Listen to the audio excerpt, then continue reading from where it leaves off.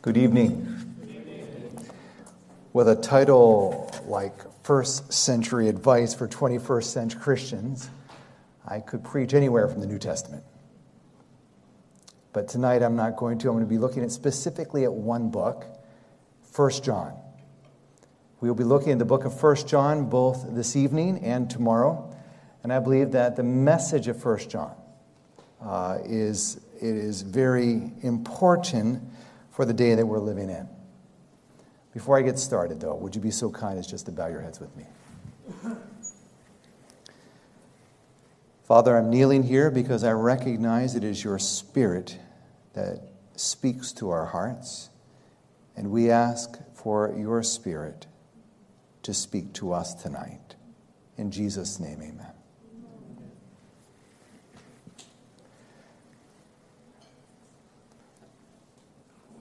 What kind of advice would be relevant to us today from someone who was living so long ago with such a vastly different culture? How could they write something that actually means something to us today? You know, in the early decades of the Christian church, John had watched the church flourish and grow. However, in the midst of the growth, he noticed that something was starting to die. A foundational teaching of Jesus that was the litmus test for Christianity. And so we are going to jump into the study of the book of 1 John and find out what is the message of 1 John for us today. This evening, I can only give you part of the message. I warn you that we will be left a little bit empty-handed. Not empty-handed, but not quite sure what to do. And the summation will come tomorrow. So I'm looking forward to part 2 tomorrow. That being said, please open up your Bibles with me to the book of 1 John. 1 John chapter 1 and verse 1. 1 John chapter 1, verse 1, John starts out with this.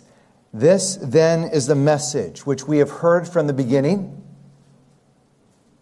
No, which was from the beginning, which we have heard, which we have seen with our eyes, which we have looked upon and our hands have handled of the word of life. So here is this picture. We see that something has been heard, something has been seen, something has been looked upon, and it has been touched. Yes? And of the word of life. Verse 2 says, for the life was manifested, and we have what? Seen it, and bear witness, and show unto you what? Whom? That eternal life which was with the Father, and was manifested unto us. Clearly, if we compare this with the book of John, we know we're talking about Jesus. No questions here. This message is based upon John's personal experience. He heard Jesus. He saw Jesus.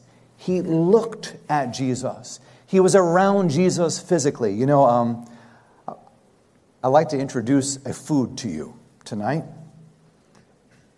I would like you to hear about it.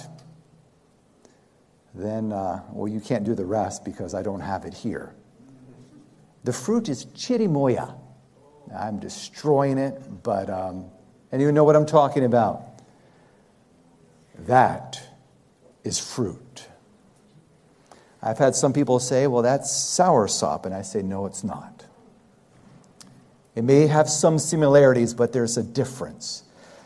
So let me tell you what others have said. Mark Twain said, it is the most delicious fruit known to man.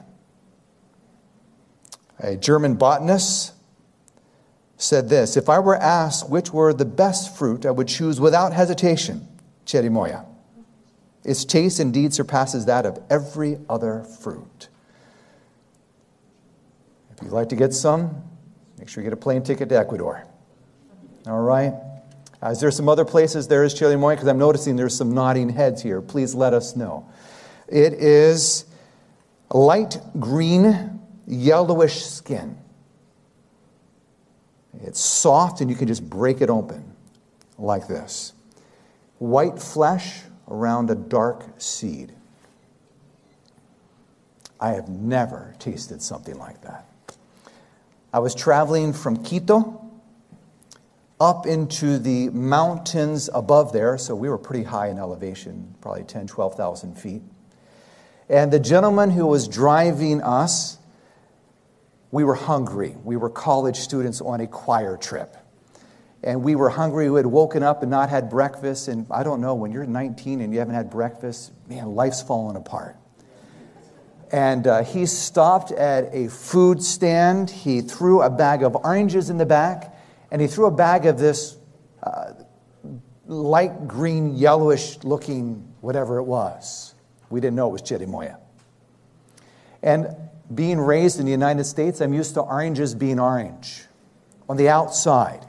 And so when I saw all the green oranges, I thought, I'm not interested in them, not knowing that they were ripe, and I just am used to painted oranges or whatever we call it. And then a friend of mine opened up one of the chirimoyas. And we put one in our mouth, a little bit, sticky. Our hands got covered with it. Oh, it was so good. So we ate 1, and 2, and 3, and 4. And we finished the whole bag of chirimoya. It's about this bag, and I know they're a specialty fruit. And when we got there, I don't know Spanish well, but and the man who I was traveling with did not speak much English, but he could say this word. He said, pig. We had eaten all of the chirimoya. There was nothing left. He had actually bought the oranges for us and the chirimoya for his workers who were working at the farm where we were going. But I can tell you it was fantastic. You've heard about it. I personally saw it. I felt it. I tasted it. And I can tell you it's worth you doing sometime. But see, this is what John had. This is what John had with Jesus. It wasn't some hearsay that his father had told him about, or maybe his pastor had told him about. John had a personal experience with Jesus Christ. He had not just heard about the Beatitudes, he heard them. He also heard Jesus asking him with his agonizing last breath to take care of his mother. He had not just read about it on a page, but he had saw whole towns healed and free of disease. He saw 10,000 people at least fed with the loaves and the fishes. He had looked at Jesus. Can you imagine what it would have been like to travel with Jesus and he goes to sleep and you sleep in the same area? And then you're snoozing in the morning around 5 o'clock and you hear something, you turn over and you see he's getting up and he's walking out of camp. And you know he's going to spend time with his Father. He looked at Jesus. He saw how Jesus responded to those who were fighting with him, for those who loved him, to those who doubted him. What would it have been like? He experienced, he ate the food. And maybe, just maybe, he felt the hand of Jesus on his shoulder. The experience of John was phenomenal. He heard, he saw, he looked upon, and he handled of the word of life.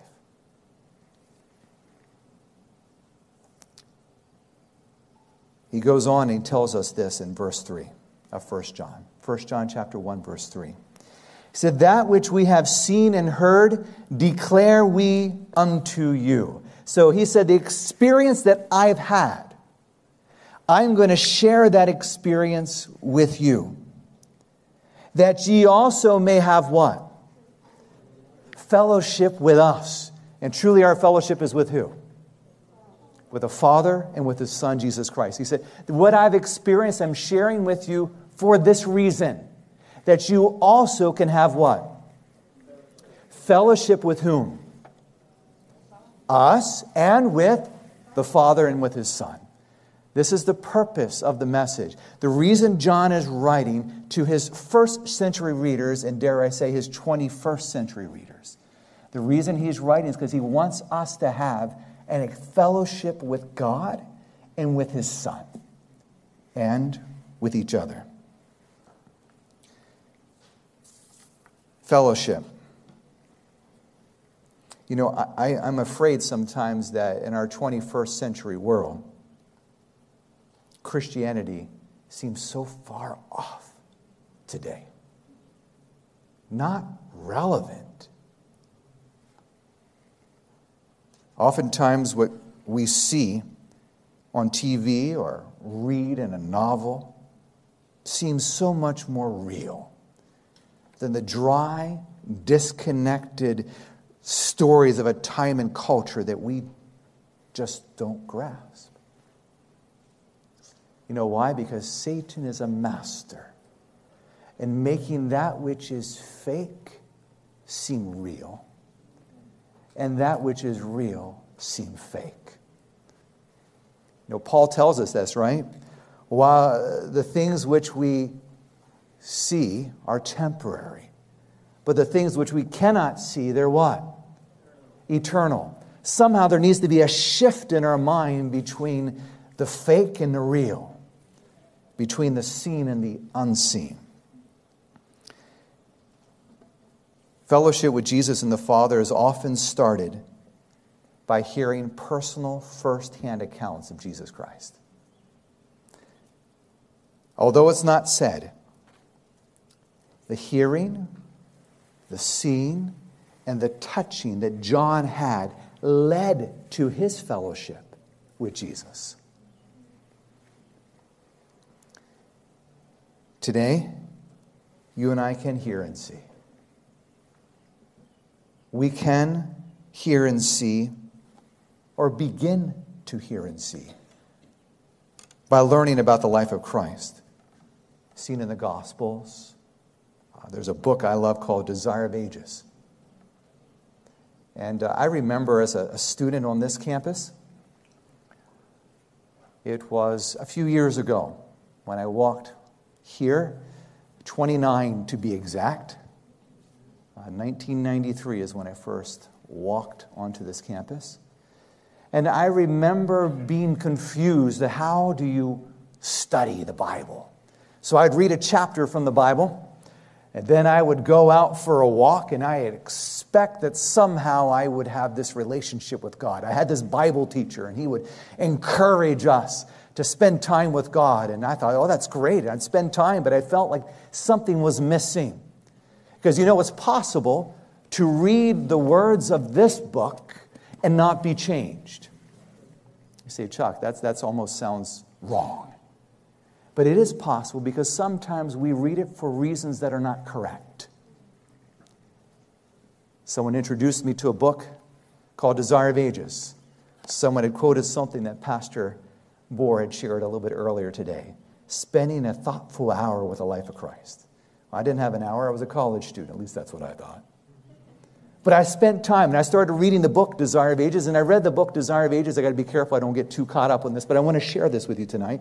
As I read the book, Desire of Ages, I would skip the sermon parts.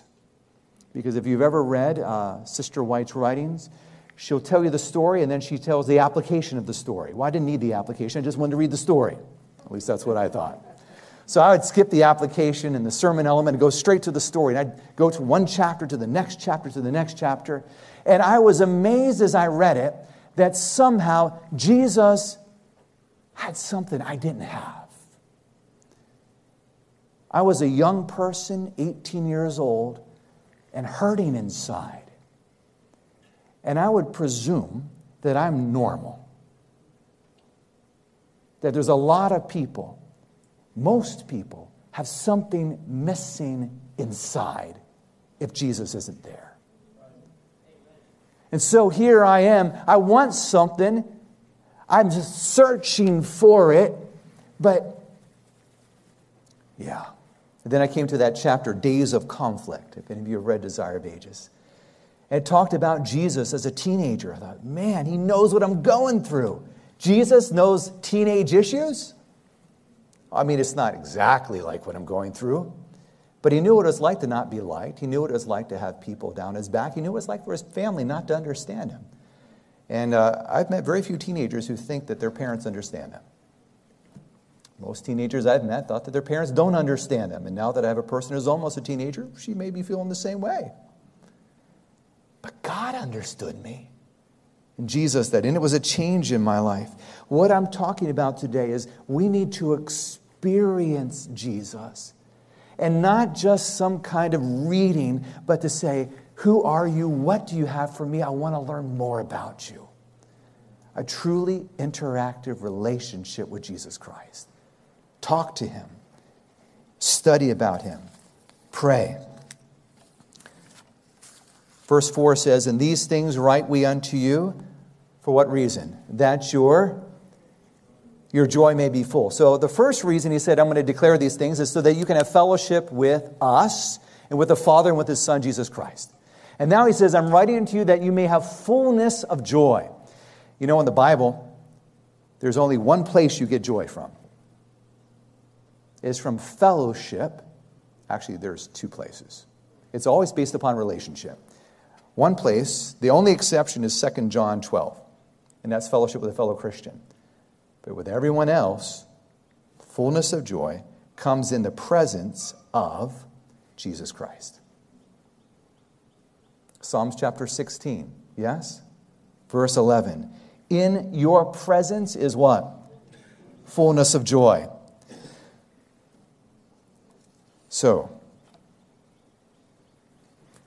let's look at this. We have a message. The message is going to have, it's based upon John's personal observance of God, of Jesus. That message is going to have me have fellowship with each other and with the Father and with his Son. That message is going to give me fullness of joy, which, interestingly enough, is only found in the presence of Jesus. What is the message? Let's look at it. Verse 5.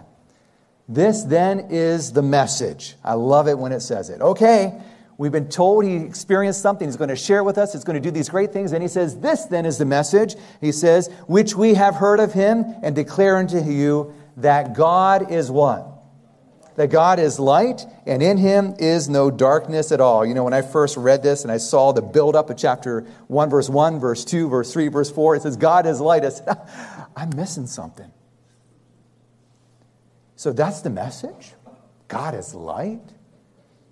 I mean, we know that, right? Psalms chapter 27, verse 1 comes across my mind. The Lord is my light and my salvation. Over and over, Jesus says in the gospel, specifically John, I am the light of the world, right? What is this talking about? God is light. Well, it says God is light and in him is no darkness at all. And of course, that makes verse 6 true. If we say that we have fellowship with him and walk in darkness, we lie and do not the truth. So if you're walking with Jesus, you are in the light. But if you are in darkness, are you walking with Jesus? No, so walking with Jesus is in the light, and not walking with Jesus is in darkness. Then it says this in verse 7. But if we walk in the light, as he is in the light, we have what? Fellowship with one another. And the blood of Jesus Christ, his Son, cleanses us from all sin. Wait a minute. We were told that the message, verse 3, is going to bring me into fellowship with each other and with God and his Son. And now I'm told that when I walk in the light, I have fellowship one with another. Okay, this is the message. We're seeing it. So what's interesting, though, here is I find that the light is important. But I don't have a practical understanding of what the light is. The light is important, but what is it? A few verses later, John talks about light again. You will note that when you study 1 John, light is only mentioned in two places. A couple of verses in chapter 1 and a couple of verses in chapter 2. Let's look at chapter 2, starting with verse 8. I was excited when Norbert was sharing this afternoon in our panel discussion. I said, this is what we're going to be looking at tonight. So here it is. Chapter 2 and verse 8. And again, a new commandment I write unto you, which thing is true in him and in you, because the what is past? The darkness is past, and what's happening? The true light now shines. So in John's day, he says the true light is now shining. And then he says this in verse 9. He that saith he is in the light and hates his brother is in darkness even until now. If you hate your brother, where are you at? You're in darkness. Are you in the light? No. Let's look at verse 10. He that loves his brother abideth in the light, and there is no occasion of stumbling in him. So if you love your brother, where are you at? You're in the light. If you hate your brother, you are in. But if you love your brother, you are in the. And then it says there is no occasion of stumbling in him. That word is scandal in the Greek. I kind of find that interesting. And then it says this in verse 11.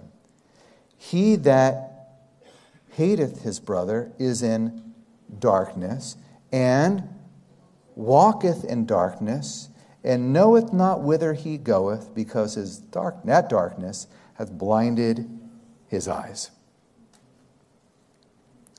If you hate, you're blind. If you have hatred in your heart, you're blind. You can't see. Have you ever, we got used to GPSs today, haven't we? Man, punch it in and get you wherever you need to go.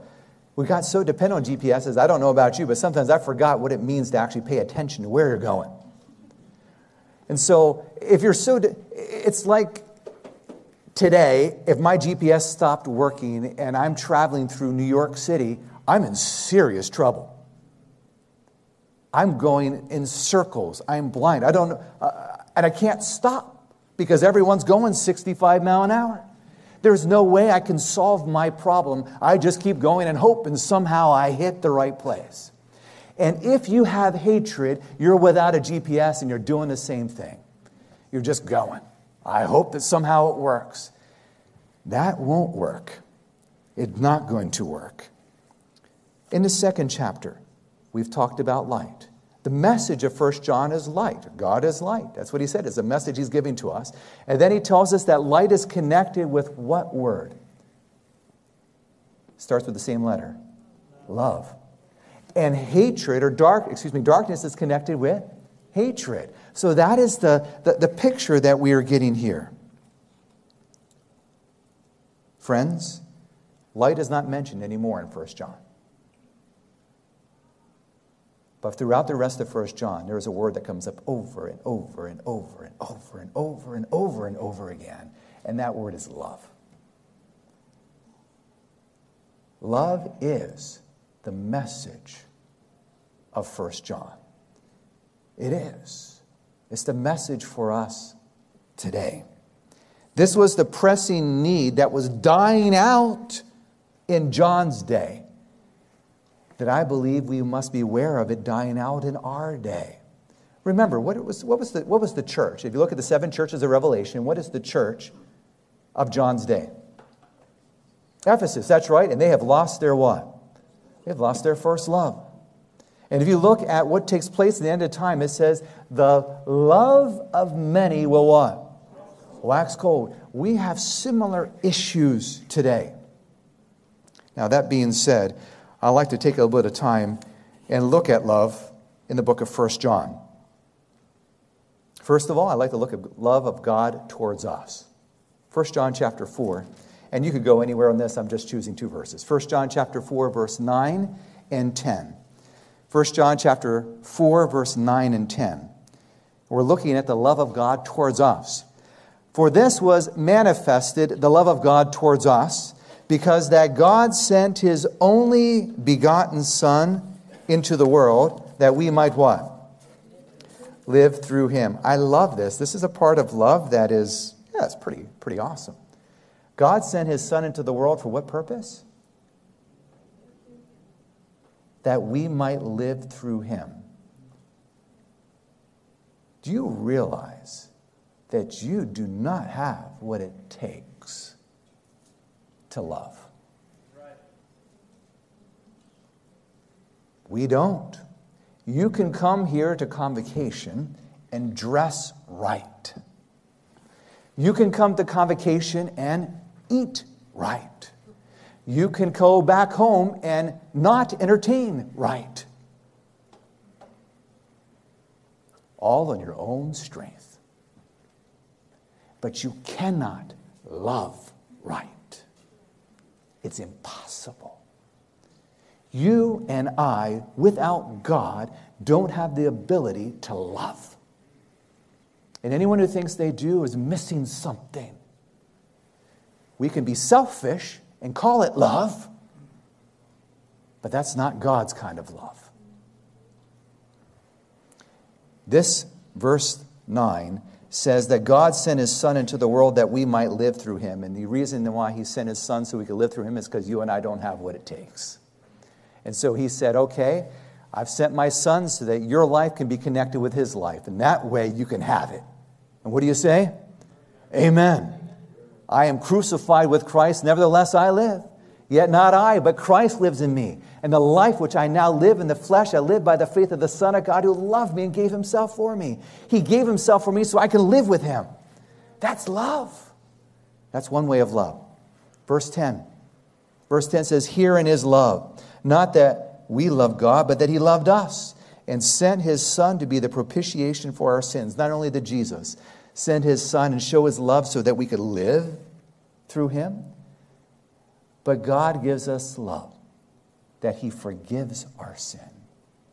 He's provided the atonement, the propitiation for our sin. But there's more love than just God's love towards us in the book of 1 John. There's our love towards God. 1 John chapter 5, verse 3. For this is the what? Love of God, that we keep his commandments, and his commandments are not grievous. So we show love to God by doing what? Keeping his commandments. All right? And then our scripture text for this evening.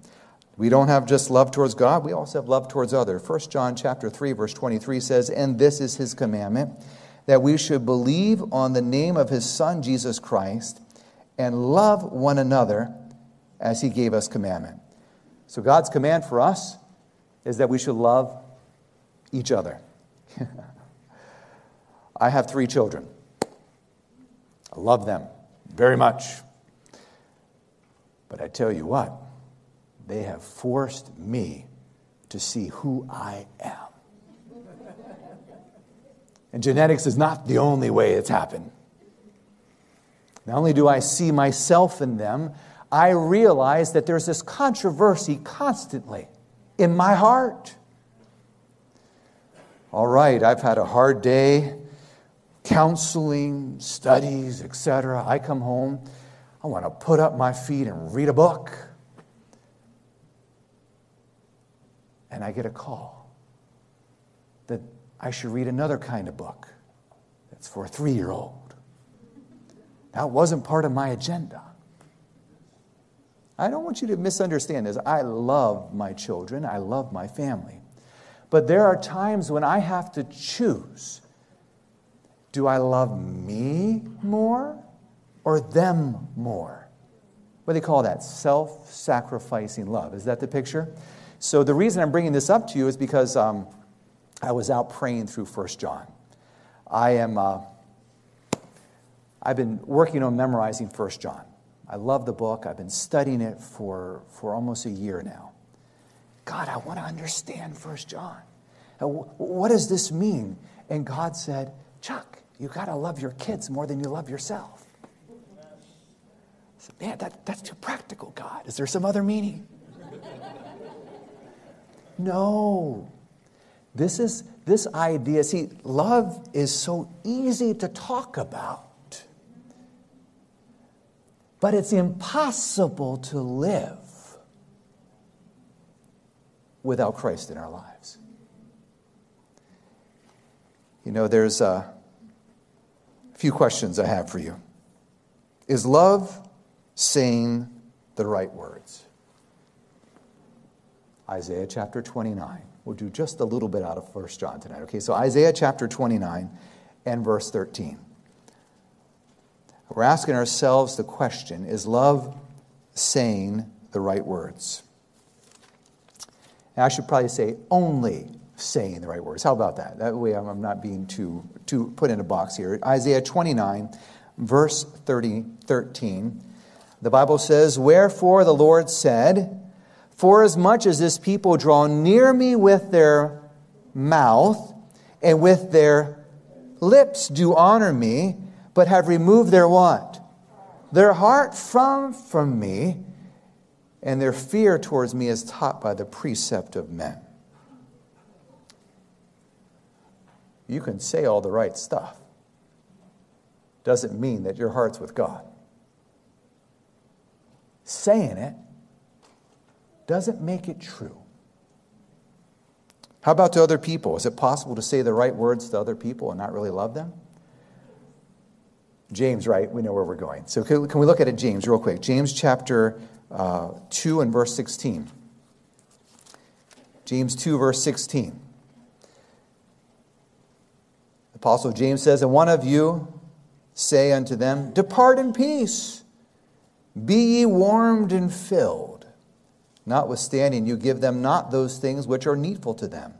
What doth it profit?" You ever looked at a person who is in need and said, "God bless you. I hope you find what you're looking for." Yeah, you could even say, "I pray for you. You know what? I see that you're down and out right now. I'll pray for you." Now, is it wrong to pray for someone? Not at all. And I hope that when you say that, you do. There is times when we can't provide what's needed. Am I right? But if you have what's needed and you say, "God bless you," and send them on their way, would you say that's love? That's saying the right thing. Be warm and be filled. But it's not reality. Love. So let's say, is it doing the right actions? Is love doing the right actions? This is a little bit harder. 1 Corinthians chapter 13. My goal tonight, can I tell you my goal? I don't normally do this, but I'm going to tell you. My goal is to make you feel hopelessly lost. Okay? I want you to realize that you just don't have what it takes. Okay? Is that okay? So 1 Corinthians chapter 13 and verse 2. The Bible says, "And though I have the gift of" what? Prophecy. You know, I look at this, and as a Seventh-day Adventist, I read through this, and I say, why did they call out Seventh-day Adventists at the very beginning? "And though I have the gift of prophecy, and understand all mysteries, and" what? "All knowledge." I know my fundamentals inside out. Anyone ask me right now, I'll tell you about the 2,300 days and their connection with the 70 weeks. I can tell you how important it is for us to understand that right now, the time we're living in. However, it goes on and says this, "So that I could, and though I have all faith." Now, this is serious, because you and I know we're saved by grace through faith. "So I have all faith, and have not charity, I am nothing." Wait a minute. I'm a graduate of Heartland College. I'm an elementary education major, just in case any of you were wondering. But when I went here, just the other classes we took was the equivalent of getting another degree in religion. At least that's how I felt about it. I studied. But with all that knowledge, I'm nothing if I don't have love. Well, I can get it, because, knowledge isn't love, right? But verse 3 in 1 Corinthians 13 always shakes me a little bit. Notice what it says. "And though I bestow all my goods to feed the poor." Wait a minute now. This is Isaiah 58. "And though I bestow all my goods to feed the poor, though I give my body to be burned." I mean, I'm doing so much for God that I'm just sacrificing myself. "And have not love, it profits me nothing."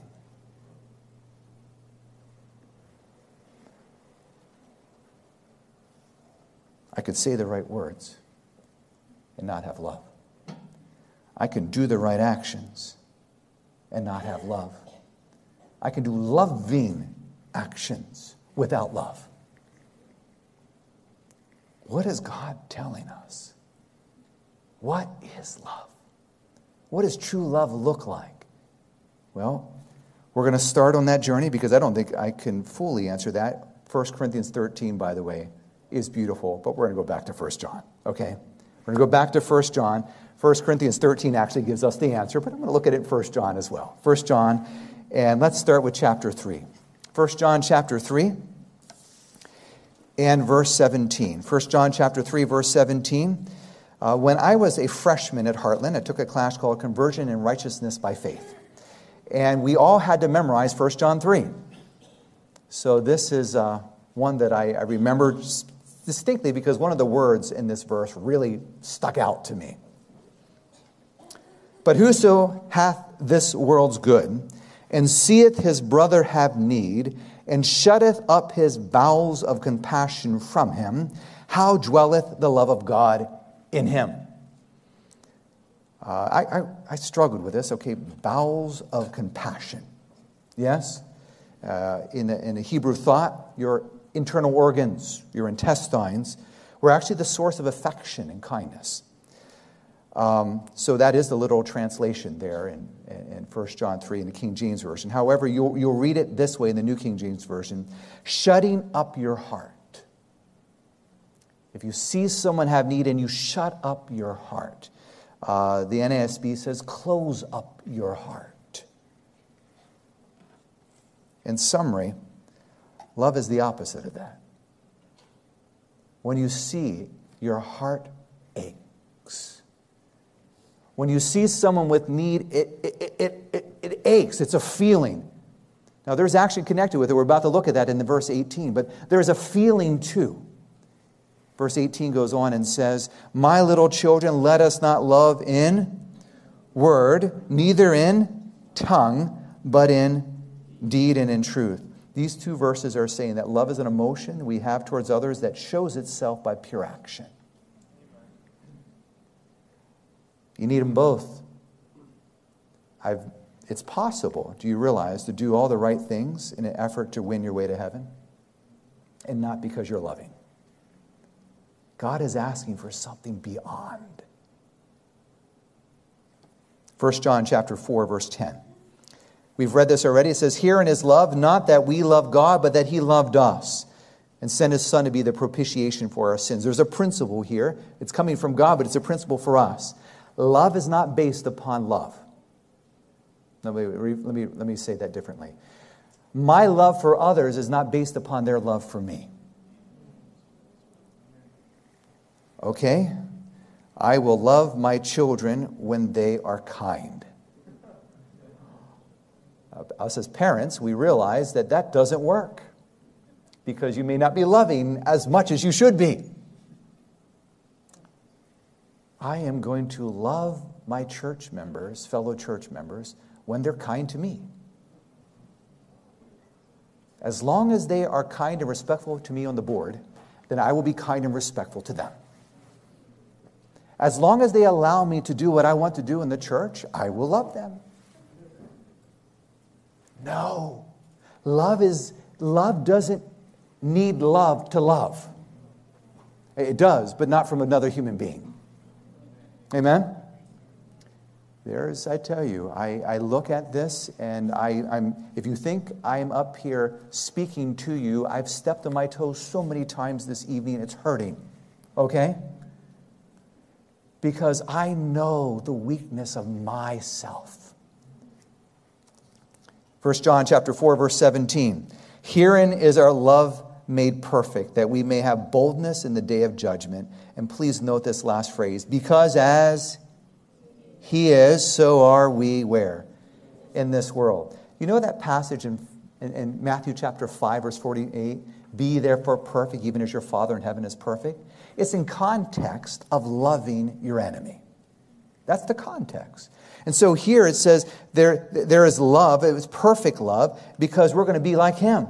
As he is, so are we in this world. You know, there's a favorite quotation of mine.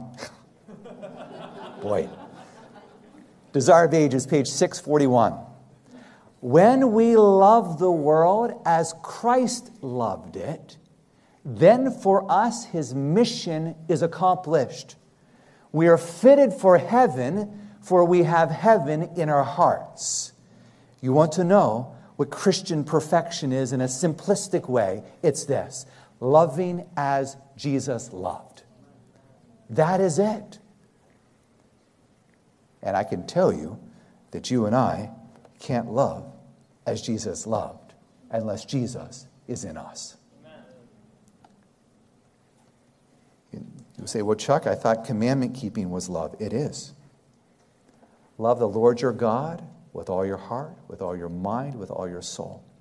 And love your neighbor as yourself. On these two hang all the law and the prophets. 1 John chapter 4:18, another thing about true love, another characteristic. It says, there is how much fear in love? No fear in love. But perfect love casts out fear, because fear hath torment. He that feareth is not made perfect in love. One of the main reasons why people don't love today is because they're scared. Scared of rejection, I guess, is one, but that's not the main one. But it is one. We are afraid. Maybe if I love, I won't be loved back. Or maybe if I love, I'm going to run out of it. Especially if I'm loving people who don't love me back. But God's love, there is no fear. It just gives and gives and gives. It's like a well of water springing up in you and never running out. And the only way that happens is when Jesus Christ is living in our lives. We're going to be talking about, that's part two. I'm using the phrase, but we're going to be looking at the reality of that by God's grace tomorrow. And I'd like to look at 1 John 4:20. Share a little story, if that is okay. And then share one of my favorite prayers from the writings of Ellen White. 1 John chapter 4, verse 20 says, if a man say, I love God, and hate his brother, he is a liar. We will look at this a little bit more tomorrow, but John has no problem calling people liars. I mean, those are fighting words. Am I right? He doesn't have a problem saying it. For he that loveth not his brother whom he hath seen, how can he love God whom he hath not seen? I believe, by the way, our brothers and sisters are who? Who's our brother and sister? Everybody. That's right. This was highly contested. It still is highly contested in our world today, at least here in the United States. And I'm looking at the concept of the subject of racism.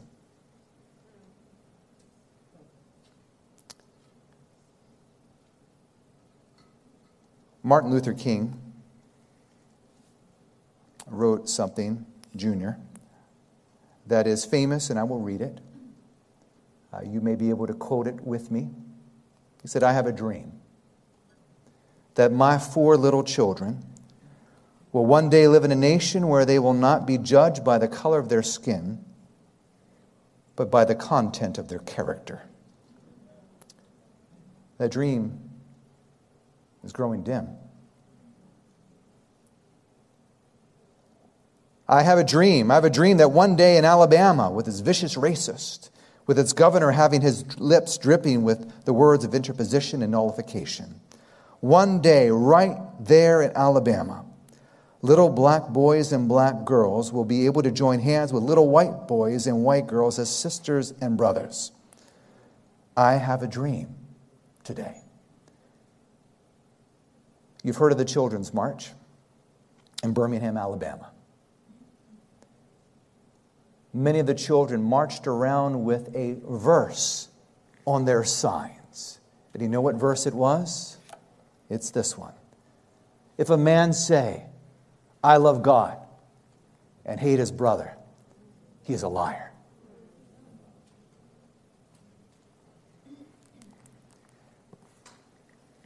I look out, and the reason I bring this up is because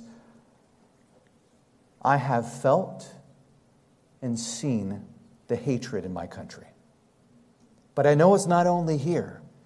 And I know it's not only in the issue of people of different ethnicities.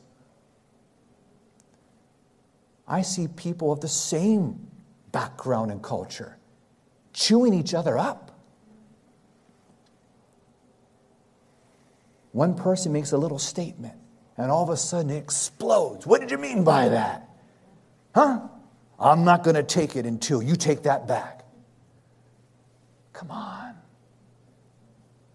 It is time for us to let God's love be in our hearts. And to love whether people love you or not. If they're going to make your life miserable, and by the way, I had something just happen yesterday. I said, honey, I was talking to my wife. Why do I have to practice my sermon? I didn't quite say it that way, but I felt like saying it that way. There's someone just getting on my nerves. I can't get too specific because I'm being videoed right now. Just making my life miserable. And I know that they know that they are. And God says, Chuck, love them. Pray for them. Care about them. Wish them, not only wish them well, do whatever it takes to make their life better because you exist. Man. So what does it look like? Characteristics of true love. It has emotion, but it also acts purely. It loves when others don't love back. It gives assurance in the judgment because we are like Christ and we love like Him. It gives us a life without fear.